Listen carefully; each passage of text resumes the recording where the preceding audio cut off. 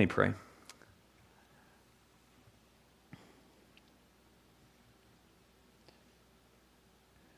Father, today we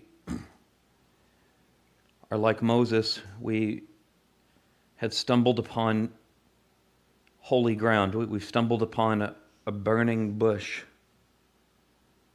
We've stumbled upon the heartbeat, the pulse of you, of your Bible, of your entire saving work in history.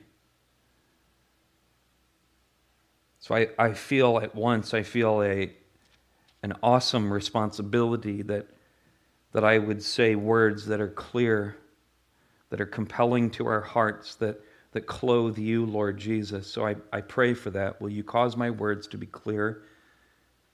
Would you cause me to describe you well? But I also come to this passage today wanting to just throw a party. Because I am in this. And I am in this not because of anything that I have done, but because of what you did. So I want to begin by starting at the end and saying, thank you. Praise your name. Praise your name. So will you work now? Will you make the words on this page jump off the page and grab our hearts? Will you do a work among us? Is the Spirit at work among us? He is. And will you do it yet still more, Father? Will you commission your Spirit to work amongst us now? Do a great work. Cause us to be a people who are yet even still more filled with glorious, glory-giving joy in you, in your grace. Please, we pray. Amen. Well, Jesus continues on his way to Jerusalem. And as he gets closer, the need becomes more and more urgent for him to teach his disciples what a true, authentic disciple is. And so he teaches us as we watch him on his way to Jerusalem. And as we've seen, he's been alternating back and forth between addressing the disciples and then addressing the Pharisees. And now today he addresses the Pharisees, but not by name. The passage is addressed, the parable is addressed, verse 9, to those who trusted in themselves that they were righteous and treated others with contempt. In other words, a Pharisee. Except that a Pharisee can take many forms and be found in many places. I mean, in online forums, for instance, in people who know that they know what they know about masks and vaccines, and they know that it is right, and not only right, but it is righteous what they know, and that the faults in their view are small and fleeting, while at the same time, the faults of other people in their thinking, they are not only factually wrong, but those others are morally contemptible for thinking that way. Shameful, as I was called recently online. Shameful. But of course, it's not just out there, them ones out there, it's in here too. We are all born making sidelong glances at each other, comparing ourselves to each other, wanting so much, as if we were designed this way, as if we were designed to desire to be righteous, but finding in ourselves the only way to be righteous is to make some successful comparisons one with the other. So in church too, among Christians, we can be prone to make the sins of those other ones out there, those abortionists, those transgender advocates, the San Francisco gay choir singing, "We're going to come for your children." We make them ones out there, the really bad ones. You know, those are the sins of substance. Those people, they're really bad ones, and we're the people of virtues. Their sins are real, and our sins, well, yeah, they're there, but they're fleeting and passing. They're kind of an illusion, really. It's our virtues that are real, and their virtues that's small and fleeting. So who is Jesus talking to today? Is he talking to disciples or is he talking to Pharisees? The answer is yes. Yes. Yes. And he speaks in a parable. He speaks in a parable, verse 10. 2 men went up to the temple. The temple in Jerusalem was up high on a hill. They went up, one a Pharisee, one a tax collector. Pharisees were considered the religious conservatives of their day, successful, even patriotic believers many times. The tax collectors, on the other hand, worked for Rome. So if you want to imagine how people felt about tax collectors, imagine if China successfully invaded and took over the United States, and one of your friends here became a tax collector to collect taxes to send back to Beijing. How would you feel about that person? You would hate them. You would hate them. They're a traitor, contemptible. Selling out their country for a profit, that was this tax collector. And so, verse 11, it says, the Pharisee stands by himself, which I believe has a double meaning here. He's standing alone up front by himself, verse 11, but he's also standing by means of himself. He's standing on his own legs, on his own power. And he prays thanks to God that he's not like the other men, extortioners, unjust, adulterers, or even like that tax collector I had to pass on my way in here. Now, what he says is true. What he says is true. He is not like those other people. And they are big sinners. That is true. That is true. Those are big offenses. To be an extortioner, to be an adulterer, to be a cheater, to be a sellout traitor to your country. Those are B-A-D, bad. But the sidelong glance continues. Verse 12, he's grateful because he fasts twice a week, above and beyond the required once a year. And he gives a tenth of everything he brings in, even the stuff that's not required. He tithes on everything. He's thankful. He's thankful that instead of being a taker and a toker like those other guys, he is sacrificial and he is generous. He's thankful, filled with gratitude. But the tax collector, verse 13, he's standing far off. Chances are he just made it past the doorway from the court of the Gentiles into the area of worship for the Jews, just made it inside that and then went. And he can't even lift his eyes up. The Pharisee could lift his face up to heaven. The tax collector can't even raise his eyes up. It was commanded in the Torah to lift your holy hands up to heaven. That's probably what the Pharisee is doing. But the only thing that the tax collector can do with his hands is never prescribed in Scripture, never known anywhere in the Torah. All he can do is something that was totally, I think, totally spontaneous and filled a moment of hatred. All he can do is beat his breast. God, please have mercy on me.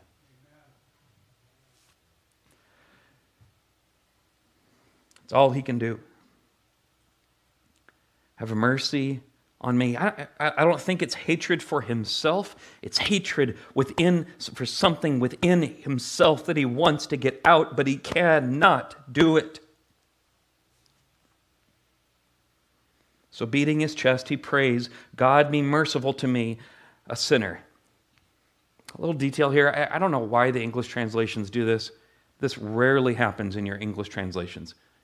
In the English translations, we have a wealth, an embarrassment of riches. But here, there is a definite article before the word sinner. It's as if he can hear what the Pharisee is saying, the tax collector. It's as if he can hear what the Pharisee is saying, and he says, yes, I am the sinner. I'm not just any old sinner. I am the sinner. Yes, I agree. In fact, you don't know the half of it. I am the best sinner, and I am the greatest of sinners. Which should remind you of someone. We'll come back to that in a little while. God be merciful to me, the sinner. The Pharisee brings what he has attained and wants to keep, and he brings that before God, while the tax collector can only bring what he wants to lose, what he wants to get out of him. The Pharisee brings his unworthiness. The tax collector can only bring his unworthiness. The Pharisee can look God in the face. The tax collector only wants to do what his first parents did in the garden, and that's hide in the bushes. He can barely stand to be there before this holy, holy, holy God. Because his life has been shameful. It is shameful to be a traitor to your country. It has been. The Pharisee says, look, God, here's my basket of virtues that I'm so thankful for. And I'm so glad I'm not like the contemptible guy whose basket is empty in the back. And the tax collector can only say, don't look at me, God, for the only thing that I can bring before you is that which is truly contemptible. If I would fill a basket full and bring it to you, it would be a stench before your nostrils. That guy in front is right, and he doesn't know the half of it. I am the sinner. But the tax collector does one thing that the Pharisee doesn't. He actually asks God for something. Mercy. Mercy. Because his virtues are passing and an illusion, and his sins are great and many. He is the sinner. 2 men went up to the house of God to pray, but as it turns out, only one of them prayed. Only one of them prayed. And so Jesus says, verse 14, I tell you, don't miss my point. Only one of them went back down that hill that day justified. Justified, meaning standing righteous before God, accepted. The tax collector is the only one who went down justified rather than, it says, verse 14, rather than the other. The other. The Pharisee said, I'm glad I'm not like those other men, when in fact, he now is the other. He thought he was on the inside, and he is so utterly on the outside.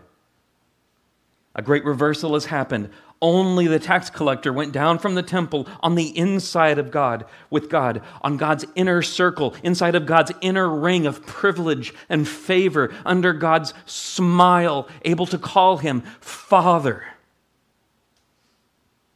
And how did this happen? Well, here is the deep magic of the universe. Everyone who exalts himself, who lifts himself up on his own power, will be humbled. But the one who humbles himself will be lifted up, exalted. For anyone who comes before God with heads bowed, because of who they truly are, because they've seen themselves for who they truly are, God will come to them and go, look up, my son. Look up. And so Luke includes the next parable as a picture of the first one. What does this look like? What does it mean to humble oneself? What does that look like? Because that's the key here. That's the key difference. It says here that people were bringing even infants to Jesus for him to touch them. In Luke, Jesus touches lepers. He touches a prostitute. He dines with tax collectors and pimps and abortionists and alt-right insurrectionists. And even worthless babies. I say that because in all of antiquity, children were almost universally treated as near worthless. Which sounds so foreign to us. So foreign. But the reason why it sounds foreign to us is that we are a culture that has inherited what we're reading right now. We didn't come by that because we were smarter than everyone else. We have a Christian heritage. We have a heritage from the Gospels. Isn't that something?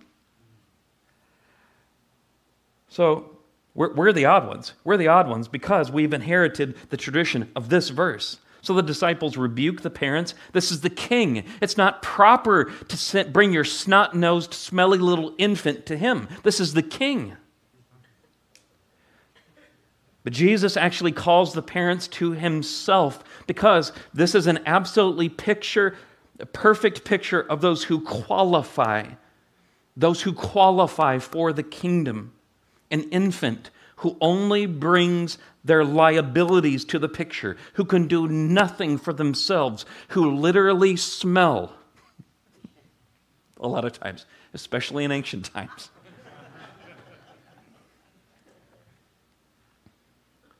Totally dependent on another to bring them to the king. Here is salvation in miniature. The king calls, and the call is answered by those in a helpless estate. So, verse 16, Jesus says, "Let the children come to me, and do not hinder them, for to such, like an infant, a smelly, helpless infant, to such ones as that belongs the kingdom."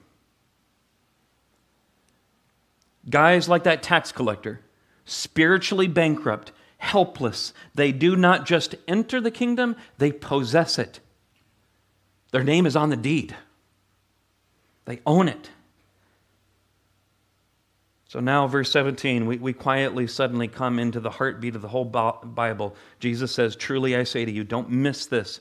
When Jesus says this, he means hold this, bet your life on this above everything else. "Whoever does not receive the kingdom of God like a child shall not enter it." Period. God resists the proud, but gives grace to the humble. How much grace? How about the whole kingdom? How about the whole thing? Now, as we think about this, there are three principles that we must slow down and consider. We need to slow down and contemplate this parable. There are 3 points of application, and then 3 principles, and then 3 points of application. And we do need to slow down and stay a while because, again, we've stumbled upon here the heartbeat of the whole Bible. If I can use this metaphor without being heretical, it's as if Jesus has allowed us to take our 2 fingers and place them right under the jawline of God and to put our fingers on God's carotid artery and to feel the very pulse of God working. That's what we've come upon here. We've stumbled upon holy ground. So the first principle comes in the great difference between these 2 men's prayers, that only one, the tax collector, actually prayed, actually asked God for anything. That's because he alone was demonstrating and exercising faith. Faith. This is the first principle, the necessity of faith for salvation. Authentic prayer is simply the expression of faith. Faith, dependence. Dependence on the one that I'm asking, that one is able and willing to do such a thing as this. And faith is the effect of admitting, I can't do it. Prayer is the outward working of this inward conclusion that I cannot do it, that I am helpless. The tax collector has been brought to this point of childlike faith, not by his own skill and acumen, not because he has absorbed the information and he's understood the theology right, but because God has so worked on him. In fact, in the miracle of miracles, the number one way that God probably has worked in this man's life is that he has taken that man's sin and employed it for his salvation. That's how sovereign God is. That he's taken that sin, that traitorous life, and he has ground the man down with it and waited upon him so that he could feel that he is truly what he's always been, helpless before God to save himself. Can you relate? So faith is coming to that point. Faith is the evidence, and prayer is the evidence of that faith. By coming to see not the other guy with accuracy, but myself with accuracy. Come to realize what the law has always been saying since the very beginning. You can't do it. As Paul puts it in Romans 3, verse 10. And we're going to camp out in Romans 3 here for a moment, if you'd like to turn there with us. That none is righteous. No one is right. righteous. No, not one. No one understands. We are all like the Pharisee. Even when we say that we are talking to God, what we're really doing, in effect, who is the God for that Pharisee? Who is he really congratulating? He's congratulating the man in the mirror. The real God of the Pharisee, the person he's really thanking, was himself. And thus, Romans 3:11, we have all turned aside. We've all become worthless. Worthless like infants who don't contribute anything. No one does good, not even one.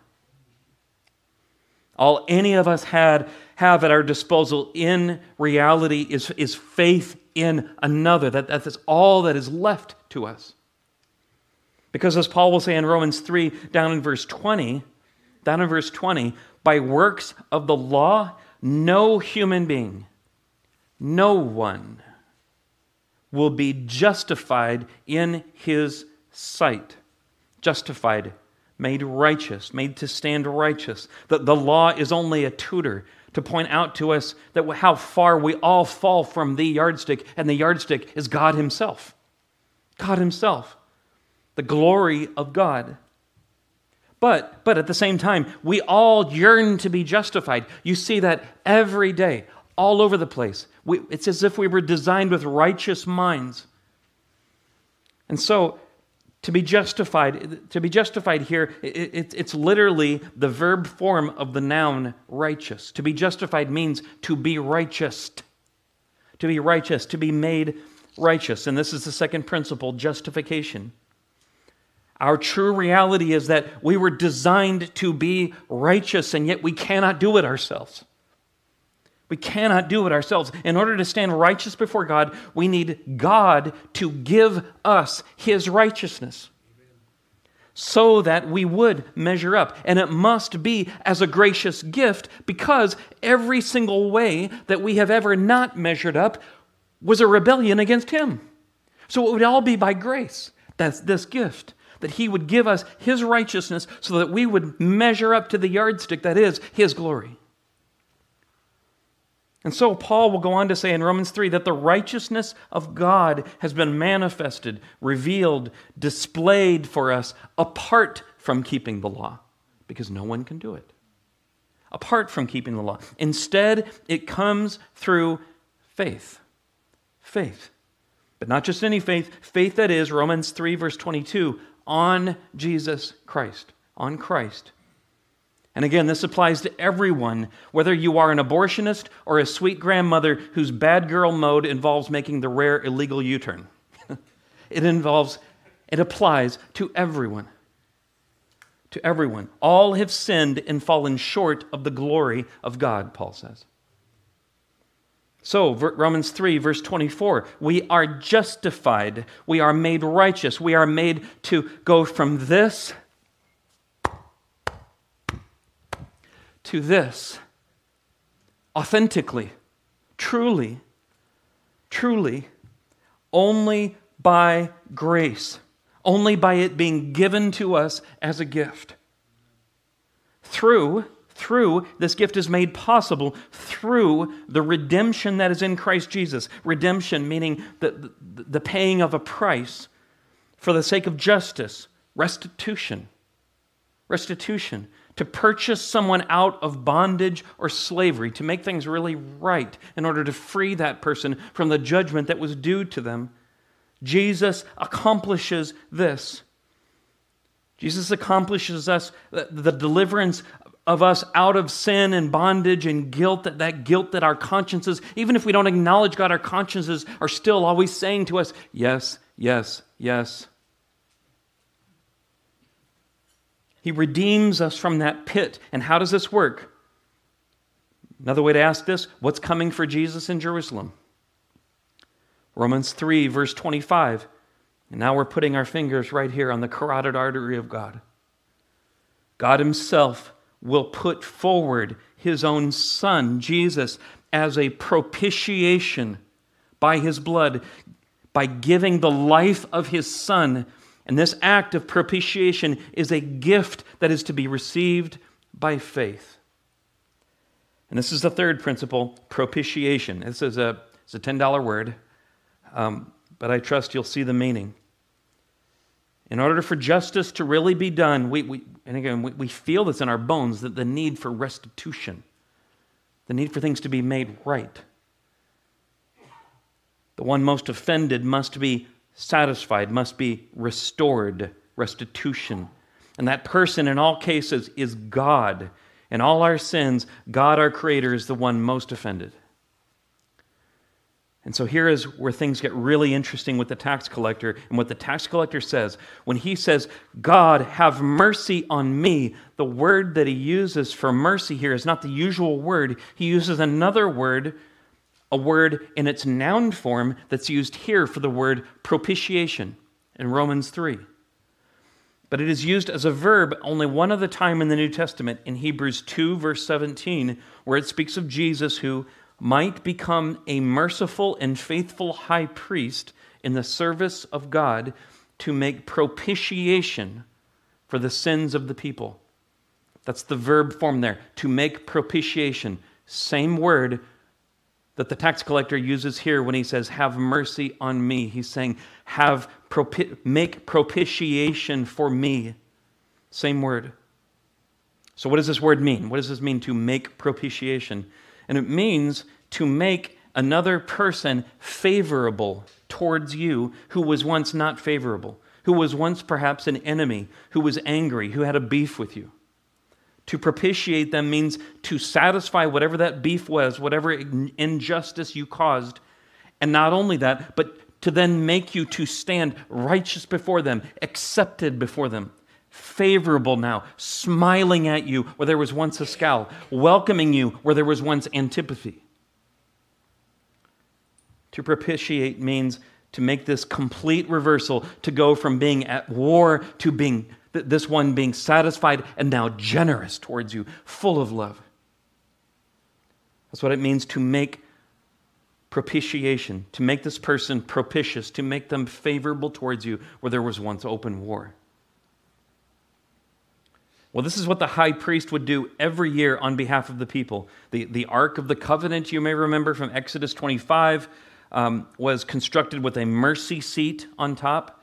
And once a year, as described in Leviticus 16, on the Day of Atonement, the high priest would go in, and there were two goats. And the one goat would be sacrificed, an unblemished goat. And this goat would be sacrificed, and the blood of that goat would be sprinkled on the mercy seat to make atonement, same word, to propitiate God for the sins of the people. Leviticus 16. But then there was a second goat.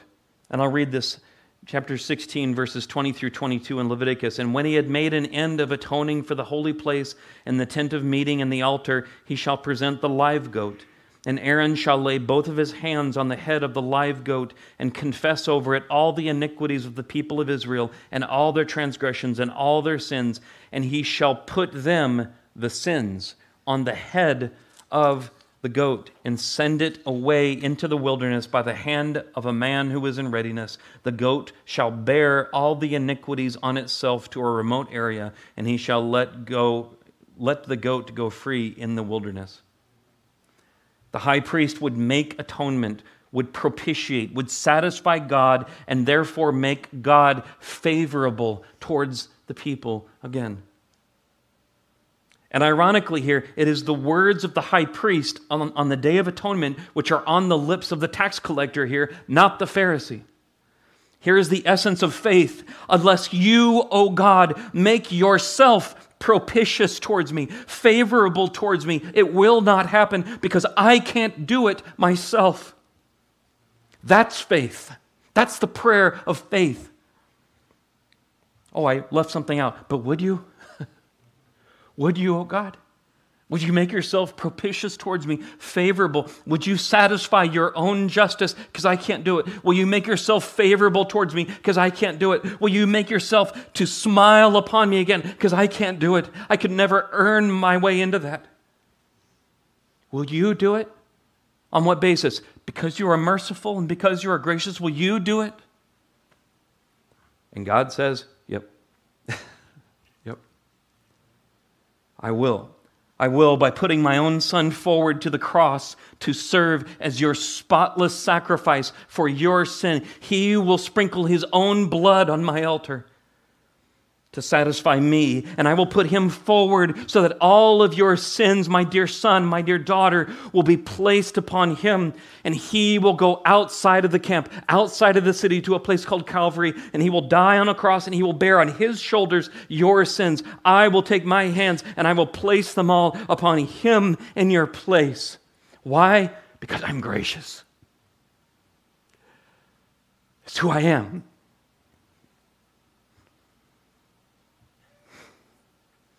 Because I don't want you to bear those sins anymore. You weren't made for that. You were made, you were designed for righteousness under my reign. Therefore, all that I demand of you, my dear child, my son, my daughter, I will provide for you. All that I demand of you, I will provide for you in my Son. He will serve as my own propitiation. And that is why this gift of my righteousness, which justifies you before me, is to be received solely, simply by faith. Childlike faith, because I will do it all. I will do it all. Okay, so what do we do with this? What do we do with this? 3 applications. The true, authentic disciple of Jesus receives, submits to, and enjoys Jesus and his kingdom like an infant, like a child, like a child. The true, authentic disciple of Jesus receives, submits to, and enjoys Jesus and his kingdom like an infant, like a child. So the first thing we must do is lay down our own contributions and simply, completely, and solely receive the gift of the King and his kingdom. This is what Paul meant in Philippians 3:13 when he said, forgetting what lies behind and straining forward to what lies ahead. When he says, forgetting what lies behind, he's not talking about like bad things and mistakes he's made. He's actually talking about the opposite. He's talking about his spiritual resume. He's talking about all the awesome things that he's done. Forgetting all of that, treating them as nothing but rubbish, I press on for what? To know Christ, to gain Christ. Christ is my righteousness. That's why he says in verse 8, for the sake of receiving and gaining Christ, and Paul goes on to be found in him, not having a righteousness of my own that comes from keeping the law, but the righteousness which comes by faith in Christ, the righteousness of God, which depends solely and simply on faith. It is always by faith. And in this way, Paul knows not only Christ, but then what Paul says is that when I did this, I came to know not only Christ, but the power of his resurrection. Because Jesus is not only just crucified on the cross, he is raised from the dead, and he lives to new life, and he shares in the kingdom. The first thing that he gave me was that resurrection life. So I discovered that I wasn't freed from obeying the law by his grace. I was freed, enabled for the first time to even begin to keep the law.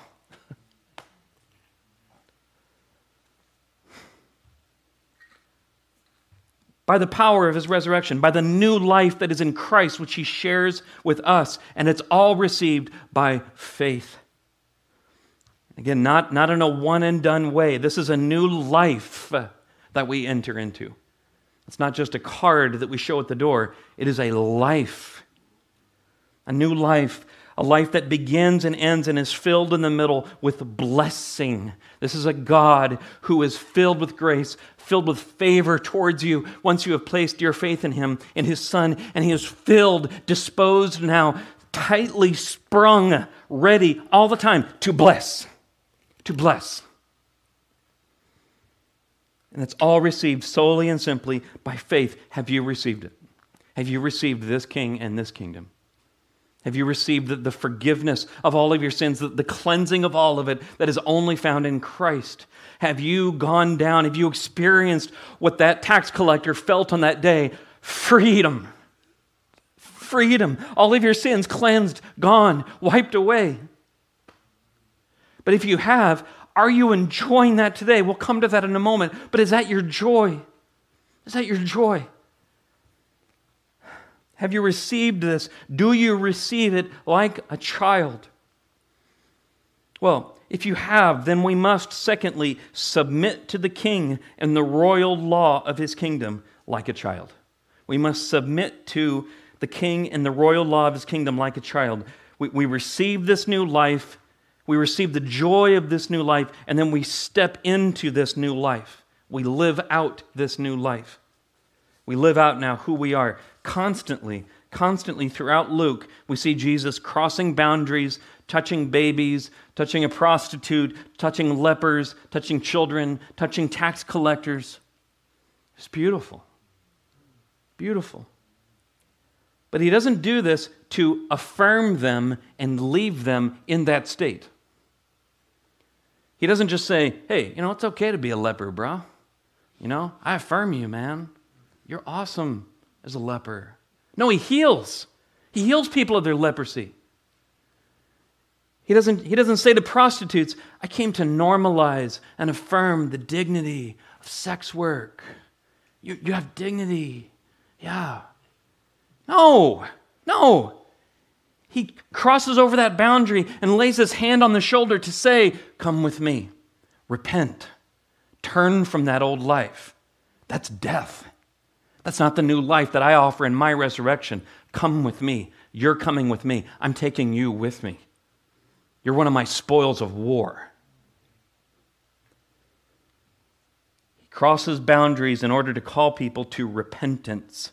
After all, later in the Bible, in Galatians and 1 Corinthians, Paul will even go so far as just to say, straight out, extortioners, tax collectors, adulterers, they won't inherit the kingdom of God.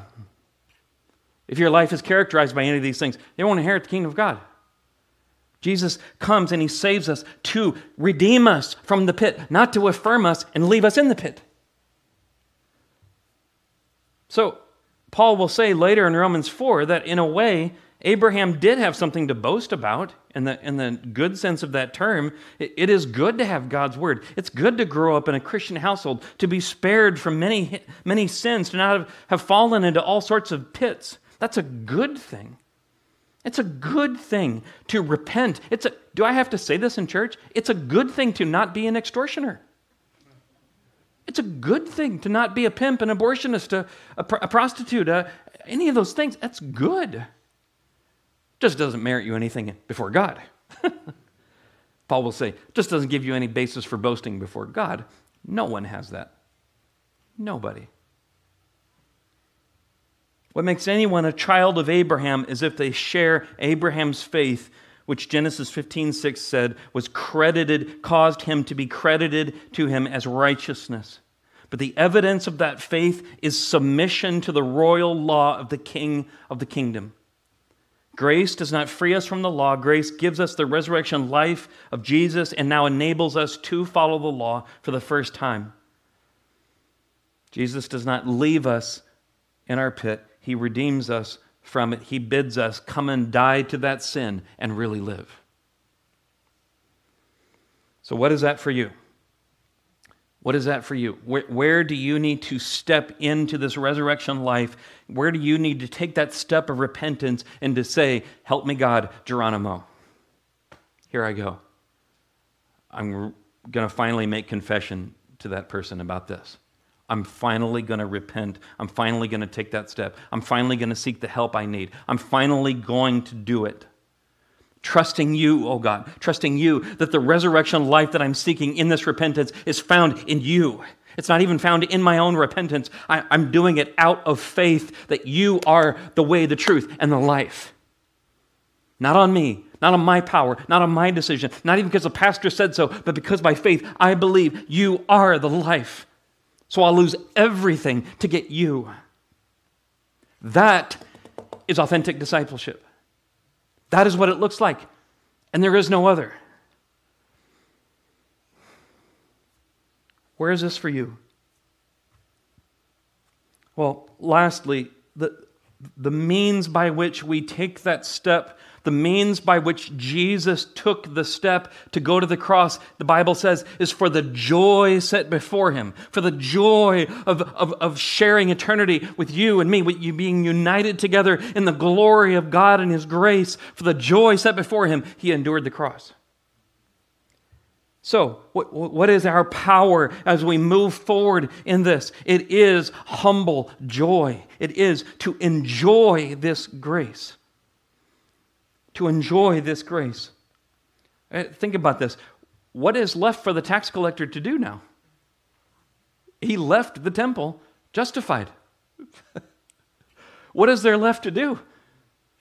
I mean, assuming he's left his old life, he is now an ex-tax collector. But besides that, what else is there to do? But enjoy it. To enjoy the grace. To like a child, look up and notice that the sky is suddenly bluer and the roadside flowers, that I didn't notice them before. God gave those to me. Those are made from a creator who loves me. And how will he not also, if he decorates his flowers like this, how also will he not also care for me and provide for me and clothe me? Loves me so much more than these flowers, but look how he loves the flowers or the sky. And this is a God who promises that one day he will return for me in glory. So what is there left for me to do as I come down from the temple but smile and enjoy it? This new life that's only found in the resurrection of Christ. So how does this joy come to us as disciples? It comes by getting closer and closer to the cross. Because in the same way as if you were to walk towards, say for instance, we lived in Colorado Springs, towards Pikes Peak, what you will notice as you get closer to Pikes Peak is that the mountain gets bigger. The mountain gets bigger and you feel smaller. Smaller all the way through. But the closer you get, all the aromas of the pine trees and the views from the trail and the beauties of the rocks and the vistas and the shoulders of the mountain, the more your pleasure increases. The smaller you get. The more you grow in humility, the more your pleasure abounds. This is what it's like. This is the normal Christian life. As we walk towards the cross, two things happen. Our humility doesn't decrease. It's not that okay, I'm done with the humility part. No, it actually grows. That humility deepens, but so does our joy as we get closer and closer and ever closer to the cross. You see this in Paul, where he begins in 1 Corinthians earlier in his ministry to say that he's the least of all the apostles. But towards the end of his life in 1 Timothy 2, he refers to himself as the greatest of all sinners. That's the trajectory of a Christian. But what you also see is this trajectory of increasing and increasing joy. As we preach the gospel to ourselves, as we come back to this place of holy ground, back to this burning bush all the time, and we rejoice, not that even the devils would submit to us in Jesus' name, but that our names are written in the Lamb's book of life.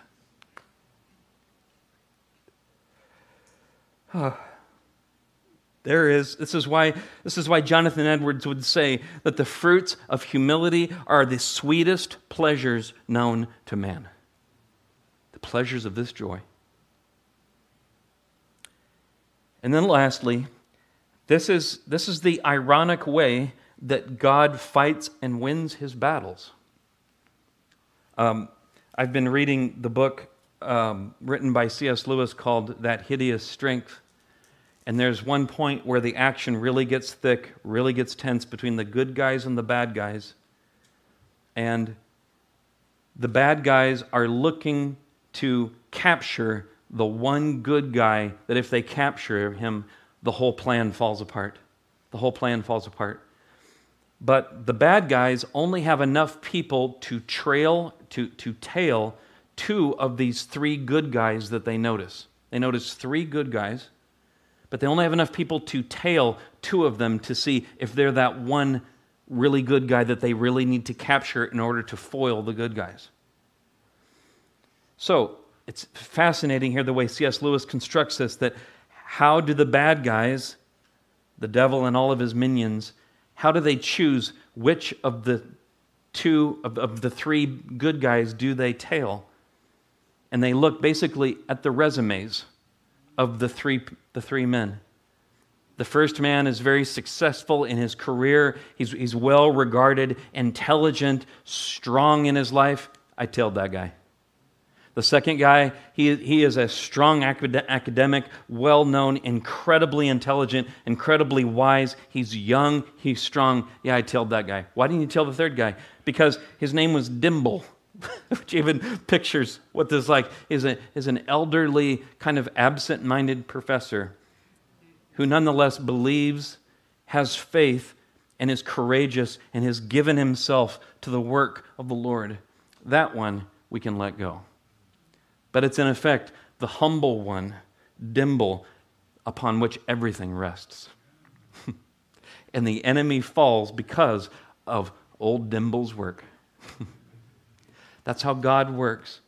The enemy has always been about pride, and the enemy cannot conceive of, and the enemies in this world cannot conceive of the humble servant of God carrying anything of worth, and yet we carry with us the thing of worth upon which kingdoms will fall. The nations will rage and the nations will fall before this great news that there has been a king and he has come and he has taken the humble path to the cross. He took the lowest of low paths, the humblest of paths, and died on the cross for us. But he was raised from the dead, and one day every knee will bow and every tongue will confess that he is Lord. And it is that news that we carry with us. But God sees fit to carry that message, to carry that awful, awesome power through cracked vessels, through the humblest of people. Exactly. Then he gets all the glory. Of course, we get all the joy. Christian, you have been given not just a rich heritage by which our culture can benefit. You have been given the power of salvation for everyone who believes, no matter their sins, no matter their past, no matter what you have done. If you are hanging on the edge and you're wondering what you should do, no matter what, yes, that one thing that comes to your mind right now, yes, that was paid by Christ on the cross with his blood. Receive his grace and call the nations to receive this grace because he's already king. Unless they receive this grace as well, they will fall too. They will fall. They may rage all that they want, but they will fall. They will fall. Well, let's pray for this now. Let's pray for God to apply this to our hearts now. Father, I do pray that if there is anyone here who has not received this gospel, who has received this work that you did on the cross, that you will enable that receiving, that you will work in the heart and grant faith and grant repentance. Will you please do this? And for all the rest of us, will you please make us a people of courageous, humble joy? Where you make us Dimbles, whom the world does not see fit to give much credence to, but all the while we may live with a sly grin on our face, knowing what we carry with us. The power before which nations rise and fall. The power of the gospel. Make us men and women of faith. Make us men and women of courage. All by faith. Glorify your name. Glorify your name among us and our joy and among the nations through the good news of your Son, we pray. Amen. Receive the benediction. It is finished. Price has been paid. It's finished. Christ has done it. All that God demands of you, God has provided in his Son. So go resting in that, go enjoying that, and go telling the world that. Amen. Go in peace.